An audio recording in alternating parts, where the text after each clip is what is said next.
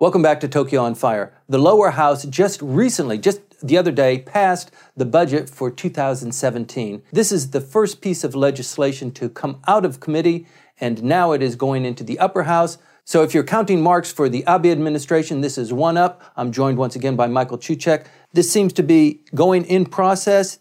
They submitted the bill. It's in the upper house now. They've got 30 days to consider it.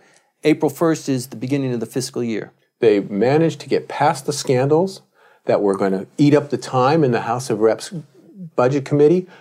That Mr. Amari stepped aside very quickly so as to clear the path so that they made it just barely. Item number one of business, they must pass the budget. They have to pass the budget. It has to be in place 30 days before April 1st. Bingo, they hit March 1st. They did a stand-up vote in the House committee, and then they went to the full plenary session. Bingo, it's done. Mm-hmm. Another successful spring for the Abe administration. Okay. It will sit in the upper house for 30 days, but whether they debate it, and there's a lot of things that are going on, you can expect the opposition to be attacking the administration, but within 30 days, it will pass the upper house as well. Well, it's not going to. The upper house can just sit on it and do nothing. Doesn't matter. According to the Constitution, once the House of Reps passes it, it's done. Now, what that means is most likely Mr. Abe is going to be wasting his time for most of March, sitting in the House of Councilors in Budget Committee there, where the opposition will ask about everything except the budget. Right. Because there's no actual limit, there's no rule requiring them to discuss the legislation itself. Right, but the whole cabinet needs to be in session so that the opposition can talk about the budget. Yeah, I mean, that's the whole purpose. The Budget Committee is allowed to consider any aspect of legislation because anything could have a connection to the budget, and that's why we have discussions of scandals and sexual peccadillos. Right. In the Budget Committee, which makes it's not in the Ethics Committee, it's not in the places where you think it would happen. It's all in budget. Well, the House of Councilors knows it doesn't. It's really it has no function in this particular piece of legislation. So it's probably the House is going to probably waste time. That being said, there are all kinds of pieces of legislation still in the House of Reps that need to be handled, and that's going to be something that we're going to have to look at. Right. Now, in terms of the budget, it's the biggest one ever. It is got a larger amount of revenues paying for it, not so much in the way of bond issuance, and it's got a big kick up in terms of defense spending. Right. Let's talk about some of the places that it seems the administration is putting some of their eggs. They're going into tourism big time now, aren't they? Yeah. They're going to social services, as they must, with the aging and declining population. And they're focused on getting more women in the workforce, yeah. Mm-hmm. So defense has gone up a couple of ticks? And that's basically because Mr. Abe has this proactive peace. We're not militaristic, we're in proactive peace. But that requires people, that requires funding, and that requires a lot of material. And that has to be paid for. So defense has been one of the winners in this particular budget sequence. Now, with more revenues coming in, because everything's done in nominal rather than in real terms, with more revenues coming in, the government has been able to do a little more fiscal maneuvering than it normally would have done so in the past. So everything's going well in terms of that. Nevertheless, the looming possibility that there's going to be a rise in the consumption tax from 8% to 10% has started, even though the budget is still in process, they're already talking about a supplemental budget. That's right. And it's absurd in a certain sense. It's stealing from Peter to pay Paul. They're going to increase the taxes on consumption, but they're going to increase spending, but through the supplemental budget in exactly the same amount. Right. So that the overall spending remains the same. Mm-hmm. Which, when you think about it, you say, really? Right. Well, it is also very curious that From the outside, it looks like Japan is in real trouble because of their debt load and the amount of spending that is required, and the revenue that's coming in with the declining population, the shrinking workforce.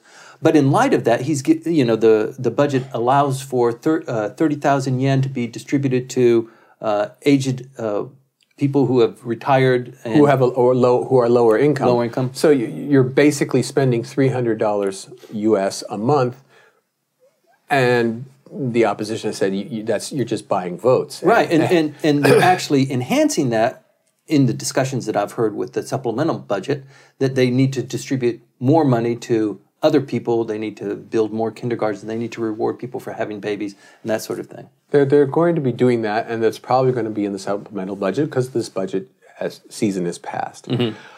Finally, the bureaucrats in the budget section of the finance ministry can go home, where they've probably been sleeping at the ministry for the past few weeks because they have to compile the new briefing materials for the next day's session, and they've had to do that since January. Finally, they're going to be going home, and we're going to settle down into what was supposed to be the TPP part of the session. Mm-hmm. But as we know, we had strife there, and we don't know what else is going to be now the marquee legislative package that Mr. Abe is going to try to bring into the House of Councilors. Okay, well, let's chalk one up for the Prime Minister. Yeah, he and his party deserve credit.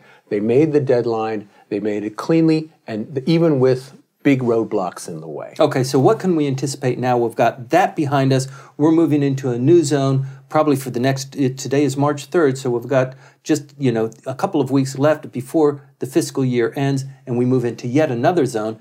There's a lot of fireworks that I think you can anticipate, not only coming out of the upper house, but probably in the lower house as well. Well, for example, let's take the controversy that's currently burning like a firestorm around Minister of Internal Affairs and Communications, Takaichi Sanae. She was asked by a DPJ member in Budget Committee session, the broadcast law, Article 4, it gives you the right to suspend the broadcast license of a broadcaster, radio or television, that is not presenting balanced and fair political reporting. Would you ever use that power? And she said, well, I haven't done it. I don't anticipate doing it, but I cannot speculate about and I cannot definitely say I will never do it. Mm-hmm. A fair comment. A fair comment, but it has brought her nothing but grief from the nation's broadcasters and the nation's news media, who see this statement, even though it's just a restatement of the law, right, as being a way of trying to intimidate the news media, who have some issues. They do have some issues. They have the Special Designated Secrets Act, the increase of penalties on reporters there. Well, not only that, but just the removal of several prominent newscasters over the last couple of weeks. Which may have been be a coincidence or may be due, we don't know, to Mr. Abe's very, very skillful golf and dinners and all kinds of outings with all kinds of top media executives, so that there is a break between management and the reporting side, and the reporters can't look behind them and expect the management to be behind them and supportive. So right now, media is very sensitive to all even hinted threats at their ability to do their function, which is under the Constitution, the press is free. Right.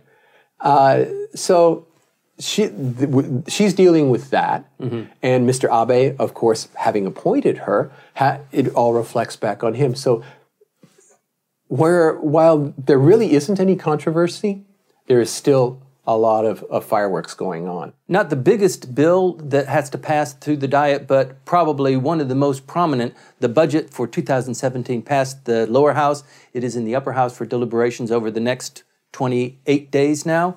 And in between now and April 1st, you can anticipate, and we will be reporting on, machinations that are going on in the Diet. Please stay tuned.